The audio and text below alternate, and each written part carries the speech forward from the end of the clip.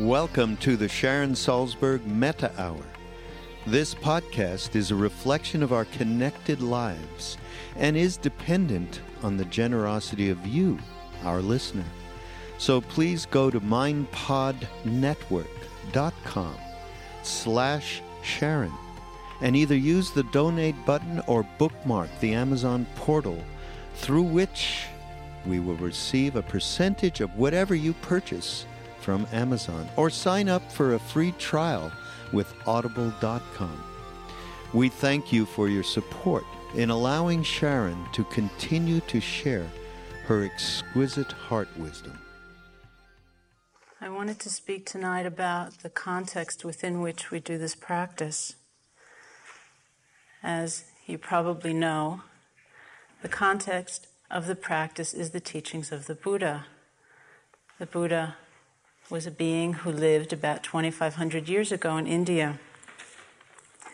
One of the things that I've always found personally very compelling about this teaching is the fact that in all of the legends and all of the stories, the Buddha is always talked about as having been a human being.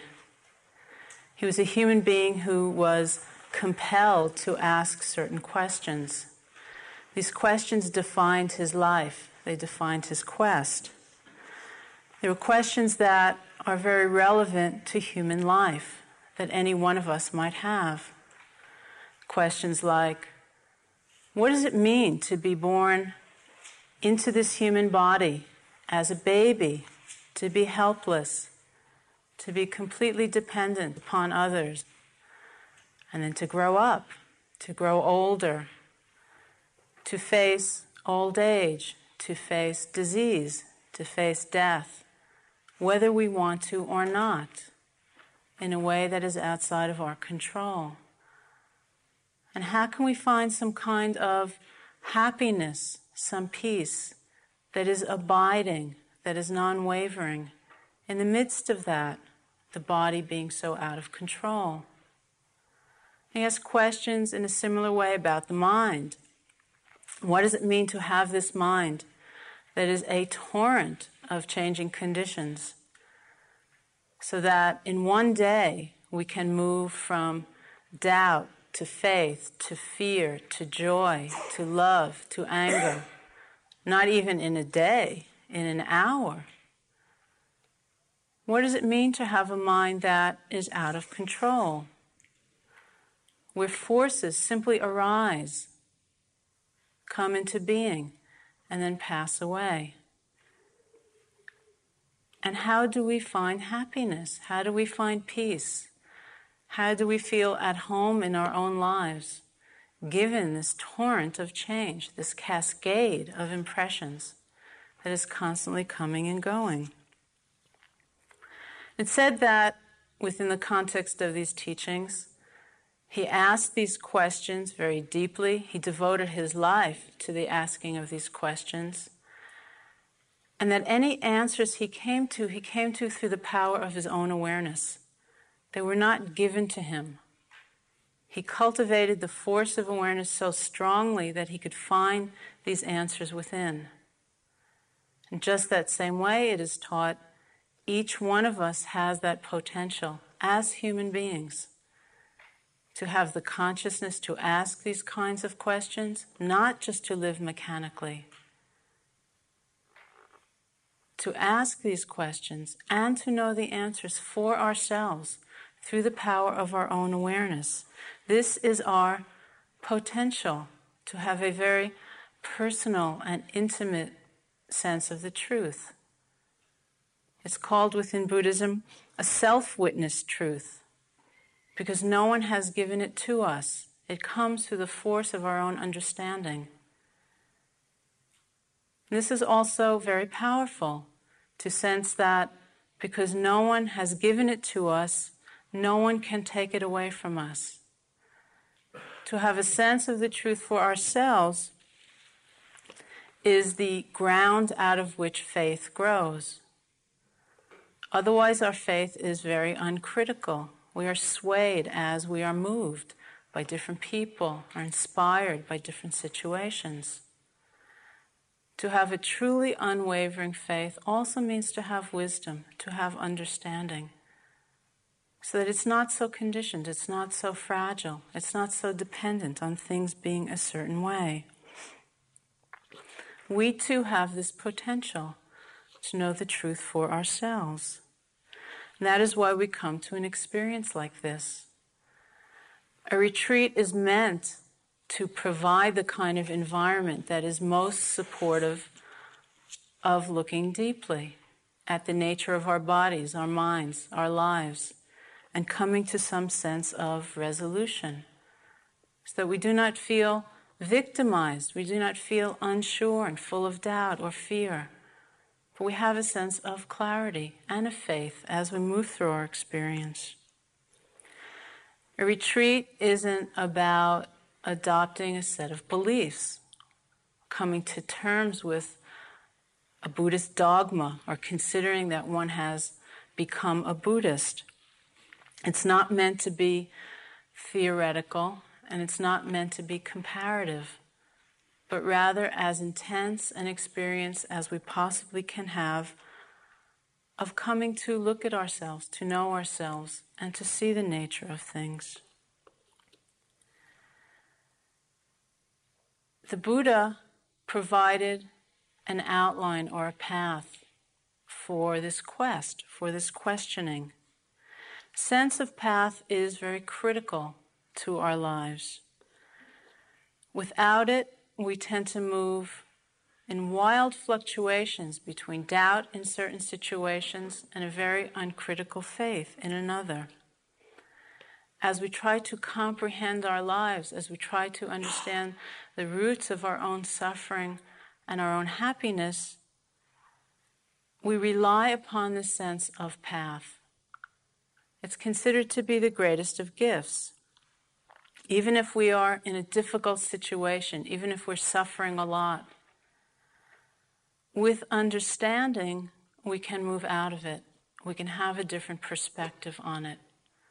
Without understanding, we are lost. There's a story about a deceased great Tibetan Lama named Trungpa Rinpoche, in which he was in a room full of people, and he took a very large sheet of paper, a white paper. Just in the middle of the paper, he drew a V-shaped object. He asked all of these people in the room, "What is this a picture of?" And said that all of these people looked at the picture and they said, "Oh, it's a picture of a bird." And Trungpa Rinpoche said, "No, not exactly. It's a picture of the sky with a bird flying through it." This is what we mean by a different perspective. Even as we face the situations of our life, the instances of our life, the ups and the downs, we can hold it in different perspectives, and that makes all of the difference.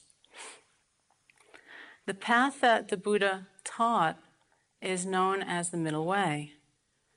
It's known as the middle way because it avoids two extremes.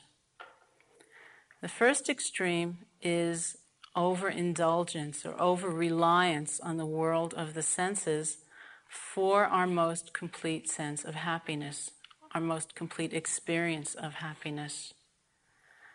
Because the world of the senses is constantly changing, because it's very fragile, it is considered quite unreliable for our most intense and perfect sense of wholeness, of peace. That is one extreme that we avoid. The other extreme is over asceticism or extreme mortification. In the time of the Buddha, particularly, there were many philosophical systems which said that if you torment the body enough, if you abuse it enough, if you mortify it enough, then somehow the spirit would soar free and the person would be liberated. And so people practiced very extreme forms of self-discipline. Nowadays, especially in our culture, we don't tend to go into this very much. We don't like the idea of extreme mortification. And yet we do tend to do it psychologically often, as though somehow we abused ourselves enough or debased ourselves enough or condemned ourselves enough, we would find freedom. Something would be liberated. We too would soar free. And so still we face these two extremes in one way or another.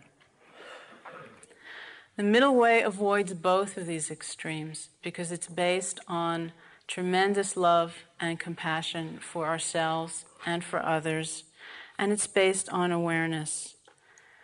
It creates the kind of balance that is necessary in order to see the truth for ourselves. In seeing the truth, we are moving away from perhaps what is conventional or what is familiar.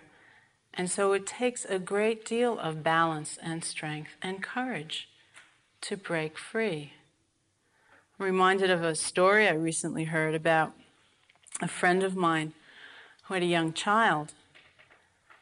And at one point, she finally broke the news to her child that there was no Santa Claus. Her daughter said, "Are you Santa Claus then? And do you give me those presents?" And her mother said, "Yeah." The daughter left the room. She came back and she looked at her mother and she said, "Are you the Easter Bunny too?" And her mother said, "Yeah, I am." The daughter left the room. She came back. She looked at her mother and she said, "Are you the Tooth Fairy too?" Her mother said, "Yeah, I do that too." She left the room. She came back. She looked at her mother and she said, "Is there a God?"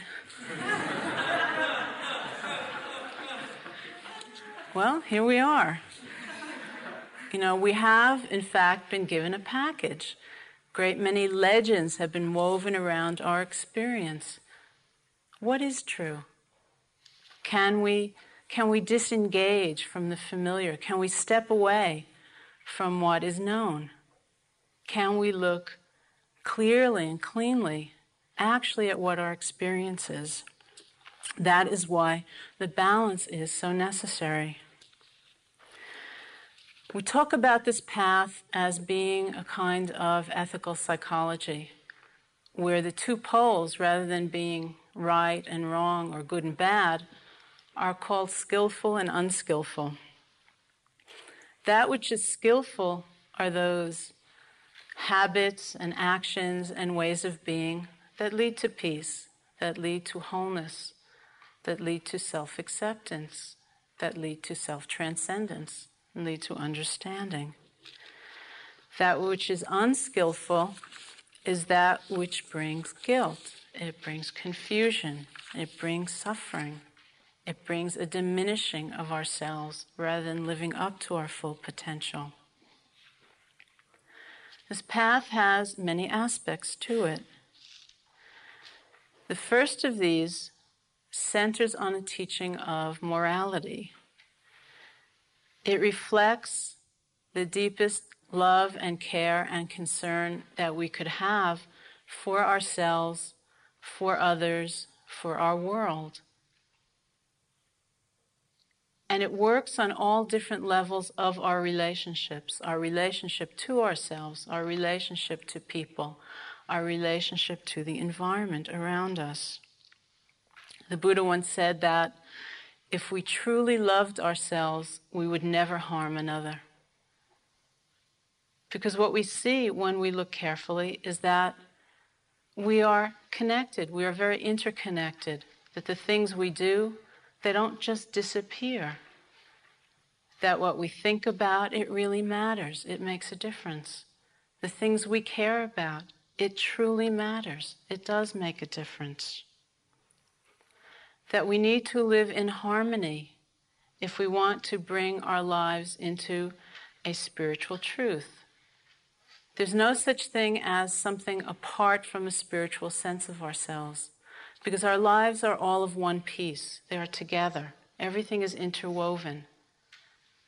There is no way truly to disregard our actions and our behavior, and then to sit down in a formal posture on a meditation cushion and to experience freedom.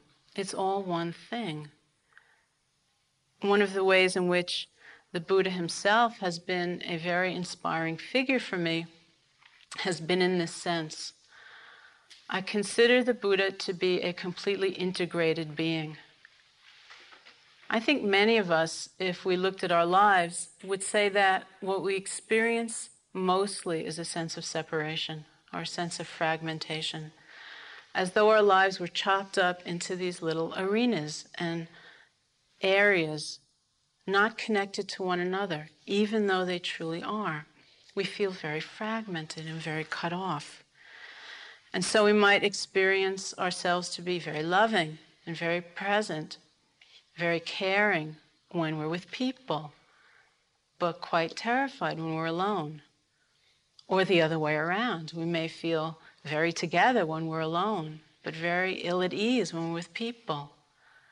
Or we might feel that in terms of our family lives, we are truly living our deepest values. But in terms of work, things are very difficult and we feel cut off. We feel alone and confused, or the other way around. The Buddha exemplifies somebody who did not experience life in this way. His life was truly all of one piece, so that there were certain threads of motivation, of compassion and honesty and wisdom and caring that were true whether he was alone or teaching, whether he was wandering or staying still. And just that way, our lives really do have integrity. And if we look carefully enough, this is what we see. The Buddha taught morality in this way. He talked about it as the source of true beauty.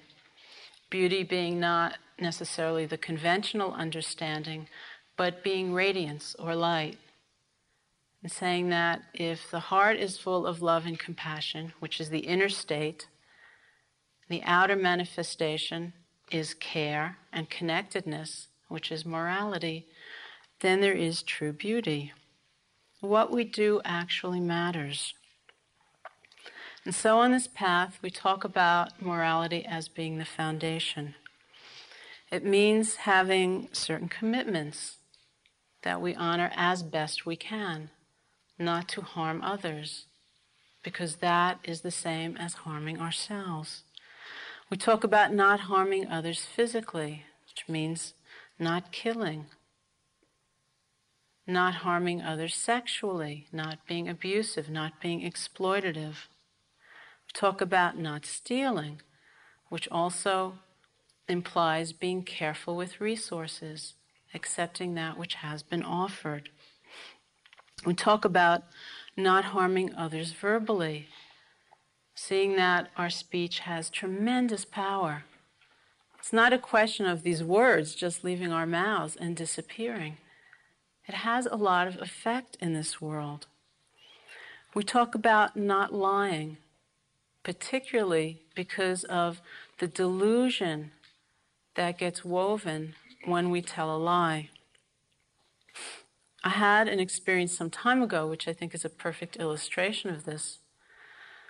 I was living in a house with some friends, and a friend who lived nearby in the community decided that she wanted to go to India to practice meditation. But because she knew that her mother would worry about her a lot, she didn't want her mother to know she was going alone. She wanted her to think that she was being accompanied by her husband. So that's what she told her mother. She lied to her and said that she was going with her husband. She also told her mother that if any kind of emergency ever came up, she should call this number. And that was the number of the house where I was living with my friends. Sure enough, about 24 hours before my friend was due home, her mother called. The person who picked up the phone greeted her, and then my friend's mother said, "Have you heard from my daughter or her husband?" The person who picked up the phone forgot that he was supposed to tell this lie. And so he blurted out, "Oh yes, her husband was just here for dinner." And then he stopped. And he tried to make it all right. He said, "Well, You know, he went to India with her, but he had this business meeting, and so he came back early for it. And right away, this woman knew that something was off, something was wrong. She wasn't being told the truth. So she went into a panic. You know, what aren't you telling me? You know, she's sick, she's very sick, she's beyond sick, what's going on? My friend said, no, don't worry about a thing. You know, she's going to be home in another day or two, and, you know, everything's really all right. He hung up the phone. A few minutes later, a friend called who also lived in this community, this larger community, and she said, do you know who just called me? Our mutual friend's mother. Turned out that this woman was so ill at ease about what she'd been told that she thought, well, she'd just call around and see if somebody would actually tell her the truth. So this alerted us to the fact that what we had to do was call all of these people first so that they would know which lie to tell. So we began calling all of these people, you know, and we said, well, you know, this woman is going to call and this is what you have to tell her, and, you know, it's a lie, but it's all right, you know. And we did. We called all of these people and told them which lie to tell. And then at one point, a stranger called. It turned out that this woman had enlisted the help of her neighbor, thinking that, well, maybe if we wouldn't tell her the truth, we'd tell someone else the truth. So then we had to call everybody again, you know, and say, well, there's this other person who's going to call, you know, and just do this. And right in the middle of this whole episode, we started receiving these anonymous, obscene phone calls. And it was, you know, how normally you might just not answer the phone, but we had to answer the phone because somebody might call and we had to tell them a lie.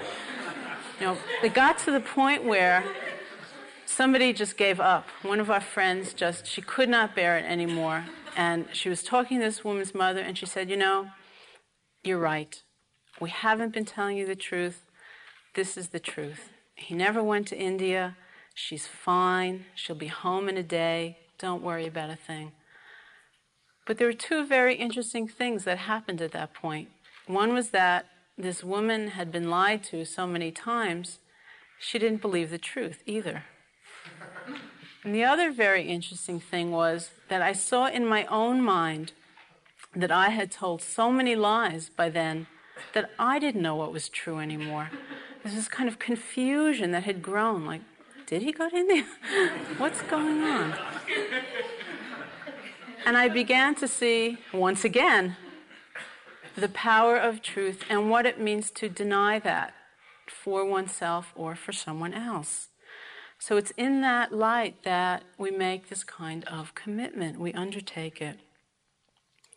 We also talk about an intrinsic part of the path being what is called right livelihood. Once again, seeing that nothing is apart from a spiritual sense of ourselves, that we cannot engage for 8 or 10 hours a day in a livelihood that involves lying, for example, or harming, and feel whole within, not feel fragmented when we undertake a spiritual practice.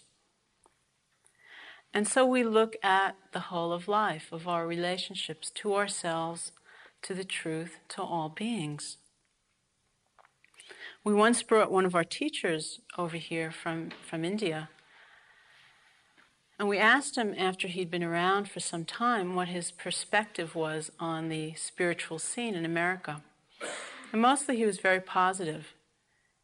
He did say one thing, though, that also struck home. He said that there was a tendency he saw here in the West that reminded him a bit of people sitting in a rowboat, and with great earnestness and effort, they were rowing and rowing and rowing, but they also refused to untie the boat from the dock.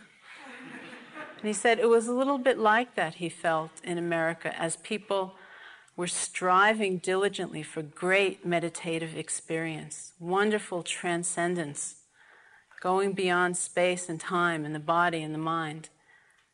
And they didn't care so much about looking at how they were speaking to people or how they were relating to people in a day-to-day way.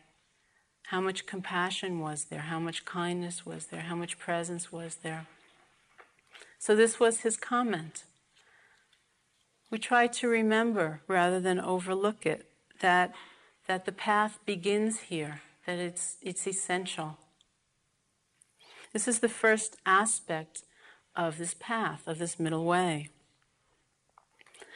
The second aspect has to do with this Pali word, which is known as bhavana. Bhavana is usually translated as meditation, but perhaps a more accurate translation of it would be bringing forth something. It's the cultivation of certain qualities, almost like giving birth. What we cultivate, or what we give rise to, what we give birth to, is first of all concentration. As you have probably already noticed, the mind is often quite unconcentrated. It can be very, very scattered. We sit down, we give it a very simple task, it doesn't do it. We get lost in the past, we get lost in the future, we get lost in a dream, we get lost in a fog. What we do in the practice is we take all of this energy, which is scattered everywhere, and we gather it in. We make it at one. We bring it together. In this unification of the mind, as this energy is returned to us, we experience great joy, we experience great bliss, we experience this oneness of our being, we experience harmony, we experience power. Concentration is the empowering factor of the mind. There's tremendous power in concentrating the mind. It's what gives us the cutting edge of our awareness. It's like the difference between looking at something with a naked eye or looking at it under a very powerful microscope. It's that lens which focuses, which concentrates. We focus the mind and we bring it into balance. If our tendency at a given moment is to be dull and insensitive, then we learn to wake up. If our tendency is to be agitated, to be restless, we learn to relax, to be at peace with what's happening. That's the first aspect of bhavana. The other, and fundamental to our practice, is the quality that is known as mindfulness. Mindfulness is the active aspect of awareness. It's the observing power of the mind. It means to know quickly, to know deeply, just what is happening right now. The example is often used of the difference between taking a stone and throwing it in a body of water, or taking a piece of cork and throwing it in the body of water. The stone will sink deep, and the cork will just bounce around on the surface. Mindfulness is like that stone. It truly connects to what's going on in the moment. To know quickly, to know deeply, and to know directly what is happening in the moment. That means not to get lost in interpretation, not to get lost in judgment, not to draw conclusions about our experience, but to be fully present in as direct and simple a way as possible. The example that we use often to try to describe this was an instance that actually happened to me when I was in Burma once practicing. It was during lunch, and while eating lunch, I bit down on a whole chili pepper, and my mouth just caught on fire with this incredible stinging, burning sensation. It happened that I had an interview that afternoon with my teacher, U Pandita. So at the beginning of the interview, I said to him, "Why is it that Burmese people like the taste of chilies so much?" And he said, "Well, we don't like the taste of chilies." And I said, "Well, then why do you put them in the food?" And he said that, "Well, we put them in the food because we believe that that stinging, burning sensation will clear the palate and is very good for digestion, and is very good for health."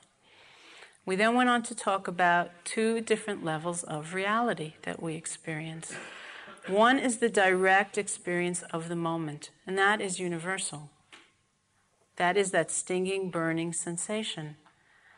The other level of reality is everything that is built around that experience based on our experiences of the past, based on our belief systems, based on our hopes, based on our fears, based on our habits, based on our conditioning, based on the conclusions we draw about ourselves. It's an entire network. It's a superstructure that gets created. It's also a level of reality, and it's obviously useful in our lives. But it can be so consuming, it can be so fast in its arising, that we actually lose touch with what it's based on, that stinging, burning sensation. So from what he told me, I would assume that a Burmese person would bite down on the chili, have the same sensation, and would think, oh, good. Here I am clearing my palate and aiding my digestion, and this is very good for my health.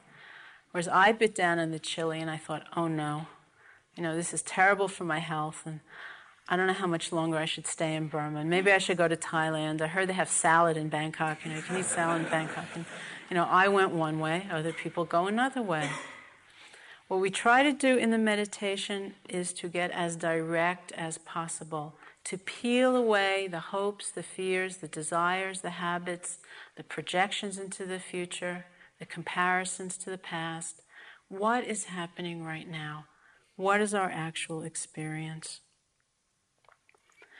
And mindfulness is also a state of knowing as completely as possible what is happening in the present. And that means we need to free the mind from certain conditioned forces, most particularly the forces of grasping and aversion and delusion.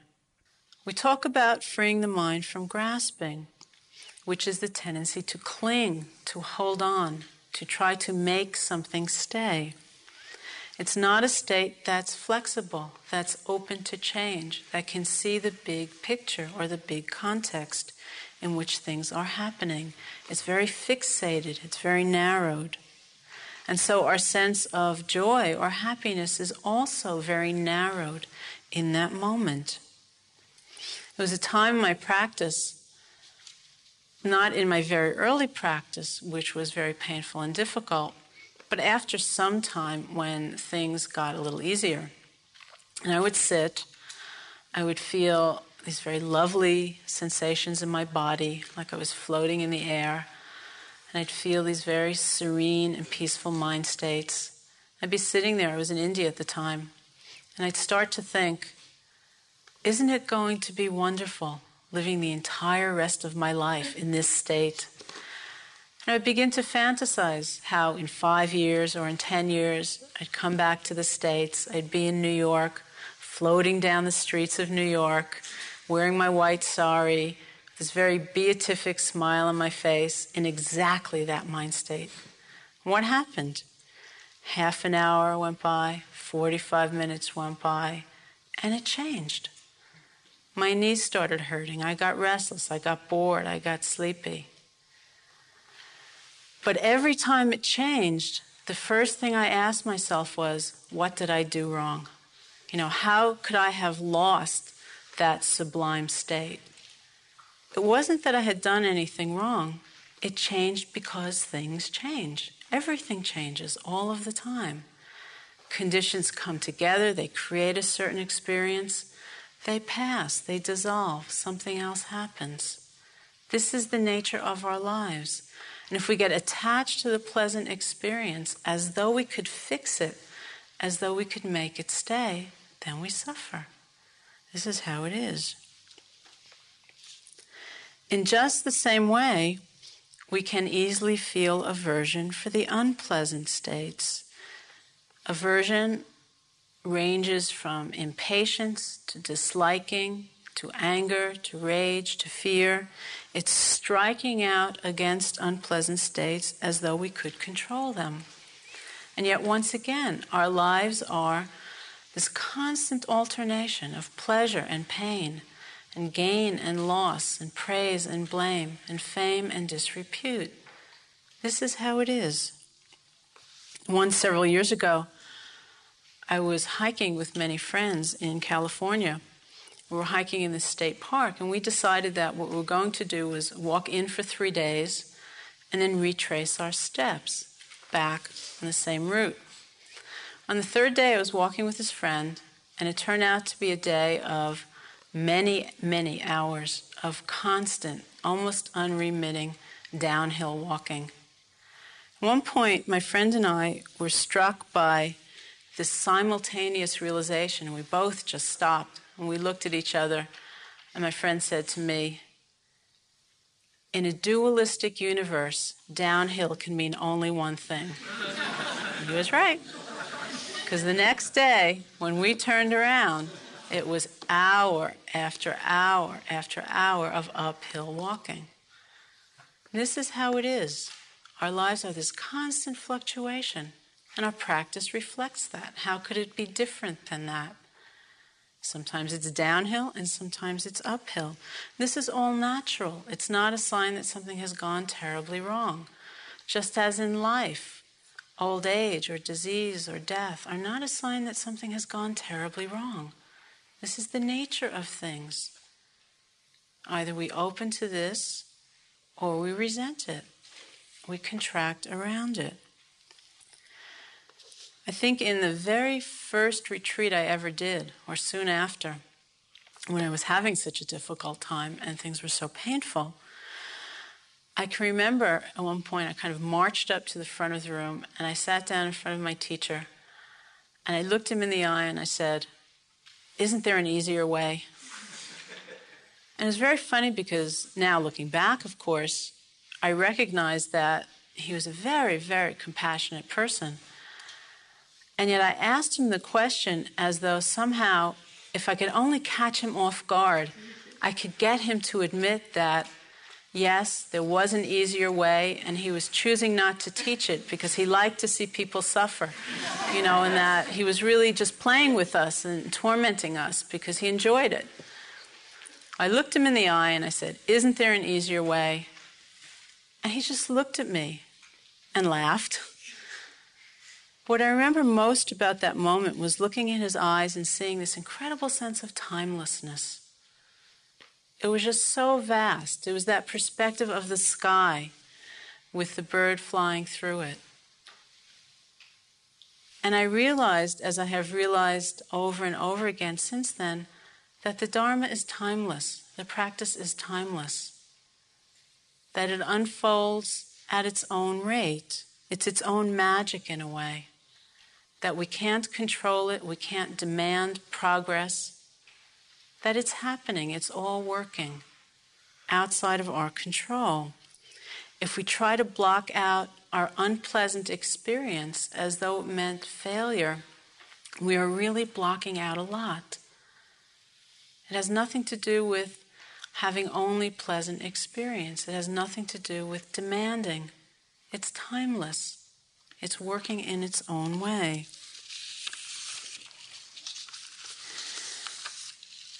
The other characteristic that we notice a lot and that impedes the quality of mindfulness is that of delusion. Very often we feel this kind of missing, the sense of not being in touch, of being disconnected, when our experience is basically neutral. When things are very pleasant, we wake up because we want to hold on to it. When things are very unpleasant, we also wake up because we want to push it away. We want to see if we can dismiss it or separate from it. When things are neutral, we often fall asleep. Think about how many simple moments of our lives of seeing or hearing or tasting or touching or smelling or thinking, having an emotion, where we blank out. We're just not in touch because it's not hitting us over the head. It's not striking enough to catch our attention. That our attention has gotten so dulled out that we need something intense for us to wake up. Also in my very early practice, when I was first doing this particular technique of meditation, I was living in this compound in India. I was given the instruction to try to make a mental note of everything that was predominant in my experience all day long. I discovered that the single most common note that I was making as I was walking around this compound was that of waiting. I was just kind of doing whatever, going around saying, waiting, waiting, waiting, waiting, waiting, waiting, waiting, waiting. And one day I said to myself, what are you waiting for? And I realized that what I was waiting for was something important enough, or something significant enough, or something spiritual enough to happen so that I could note it. It was a little bit like being a tape recorder with the pause button on. And this is no way to live our lives. There's no sense of fulfillment in this. And I think it was somewhat in this sense in which the Buddha said that heedfulness or mindfulness is the path to the deathless. Those who are heedless or those who are mindless are as if dead already. If you think about all of the moments in our lives that it's unpleasant or it's difficult or it's painful and we try to push it away, you think about all the moments of our lives that are neutral and we just space out, we miss it. That gets to look like a pretty big accumulation of our lives. And what is left? Those moments when we feel present, when we come awake, which we call the good times, and we really cherish. Well, it doesn't need to be that way. We can be fully present, we can be open, we can be connected to all of our experience, to the full range, the pleasant, the painful, and the neutral. And that is our practice. We also talk about mindfulness in the sense of knowing what is happening concretely, to know it truly, to know it pragmatically. I think often of this quotation from Krishnamurti in which he said, freedom is now or never. It's right now. It's not something that we will experience someday in the far-off future, or that was relevant in a long ago time in a faraway place with the Buddha or the great sages of Asia. Freedom is now or never. It is experienced, it is expressed through our every moment, or not at all. It is either here or we're thinking about something else. We are not manifesting it. I also think of a condition that I experienced, time my practice, back to when I was experiencing the pain and the difficulty. I had a teacher who would often talk about a particular teaching of the Buddha, which is known as the Wheel of Dependent Origination. It's quite a complex and intricate teaching.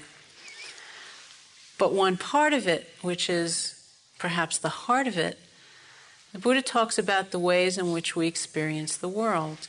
We experience it through seeing and hearing and tasting, touching, smelling, and through the mind door, through thoughts and ideas, emotions. And he said that every one of those moments has a certain element to it of being pleasant or unpleasant or neutral. And that our conditioned tendency when things are pleasant is to cling, is to hold on tight. When things are unpleasant, to push away, to strike out against it. When things are neutral, to be deluded, to be confused, to miss it. And that right in that moment, we have bondage or freedom. If we can experience the pleasure fully, without clinging, there's freedom. If we can experience the pain fully, and be open to it, without condemning, without fear, there's freedom. If we can experience the neutral experience fully, without the delusion, there is freedom. My teacher would speak about this, and I would be sitting there in the room, and I would have this amazing inner dialogue going on, which ran something like, I'd hear him speak, and I would think, boy, that's so inspiring. This is the most amazing teaching I've ever heard, that in a single moment you can really experience freedom. If only I could get rid of this knee pain, I know I could really go far in this practice. And he would go on, he would kind of elaborate, about how it's all of these different senses, and it's every moment, and the pleasure and the pain and the neutrality. And I would sit there and think, It's so amazing. I've never been so inspired by anything in my life. I must have been a Buddhist in a previous life, to have this kind of affinity with this teaching. If only I could get rid of this knee pain, I know I could get enlightened so soon. And he would go on and he would elaborate, and I would start to think, boy, this is so amazing. Maybe what I should do is I should go down to that yoga ashram I heard about in South India, and I'll really stretch out my body, and I'll come back in 6 months and I won't have any pain, and then I could get enlightened. It just grew and grew and grew until one day, many months down the road, it was like I woke up and I realized that what he was talking about, and in fact what the Buddha had been talking about, was my knee pain. Here was an experience in the moment that was unpleasant. How was I relating to it? Was there grasping? Was there aversion? Was there delusion? Was there bondage? Was there freedom? Instead of waiting for the day when I could trade in my experience for something better, I came back to opening to it just as it was and honoring it, respecting it, rather than feeling that it was irrelevant, it was a burden, it was a curse.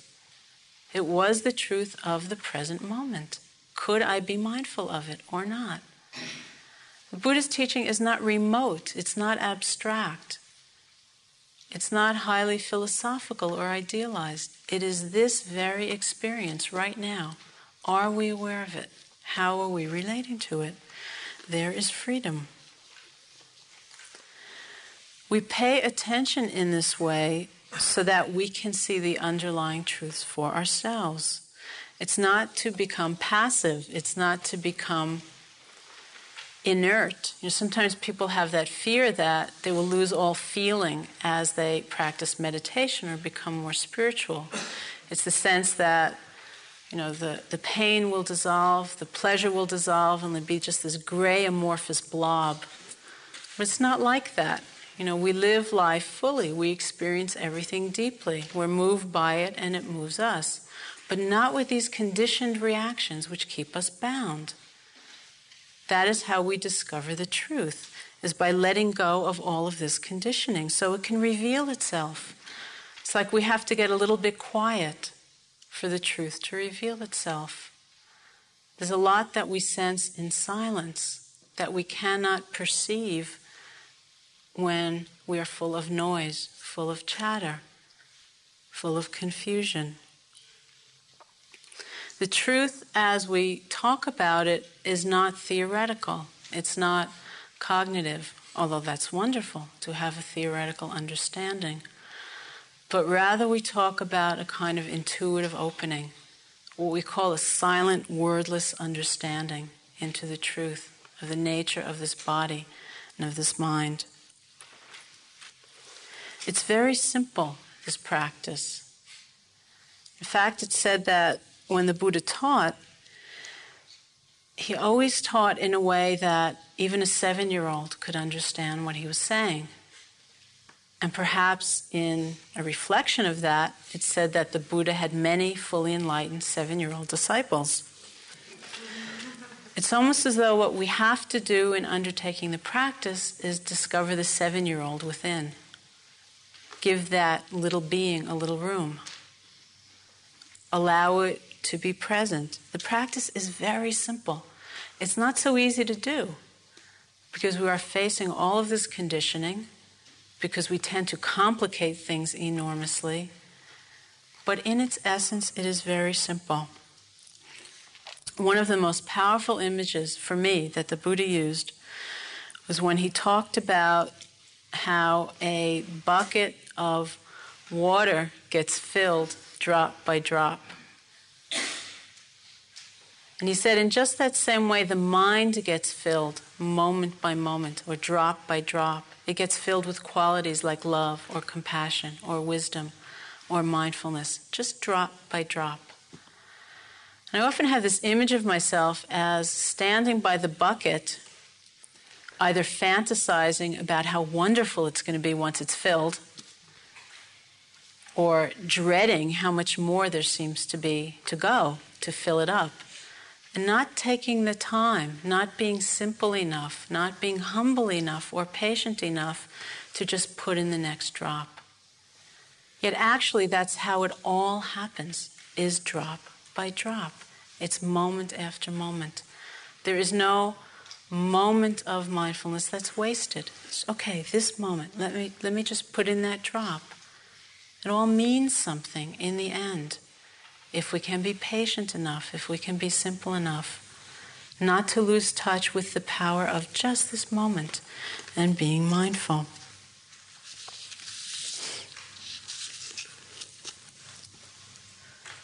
I want to close with a quotation from Chuang Tzu, who says, "There was a person who was so displeased by the sight of their own shadow and so displeased with their own footsteps that they determined to get rid of both. The method they hit upon was to run away from them. So they got up and ran. But every time they put their foot down, there was another step, while their shadow kept up with them without the slightest difficulty. They attributed their failure to the fact that they were not running fast enough, so they ran faster and faster without stopping until they finally dropped dead. They failed to realize that if they merely stepped into the shade, their shadow would vanish. If they sat down and stayed still, there would be no more footsteps."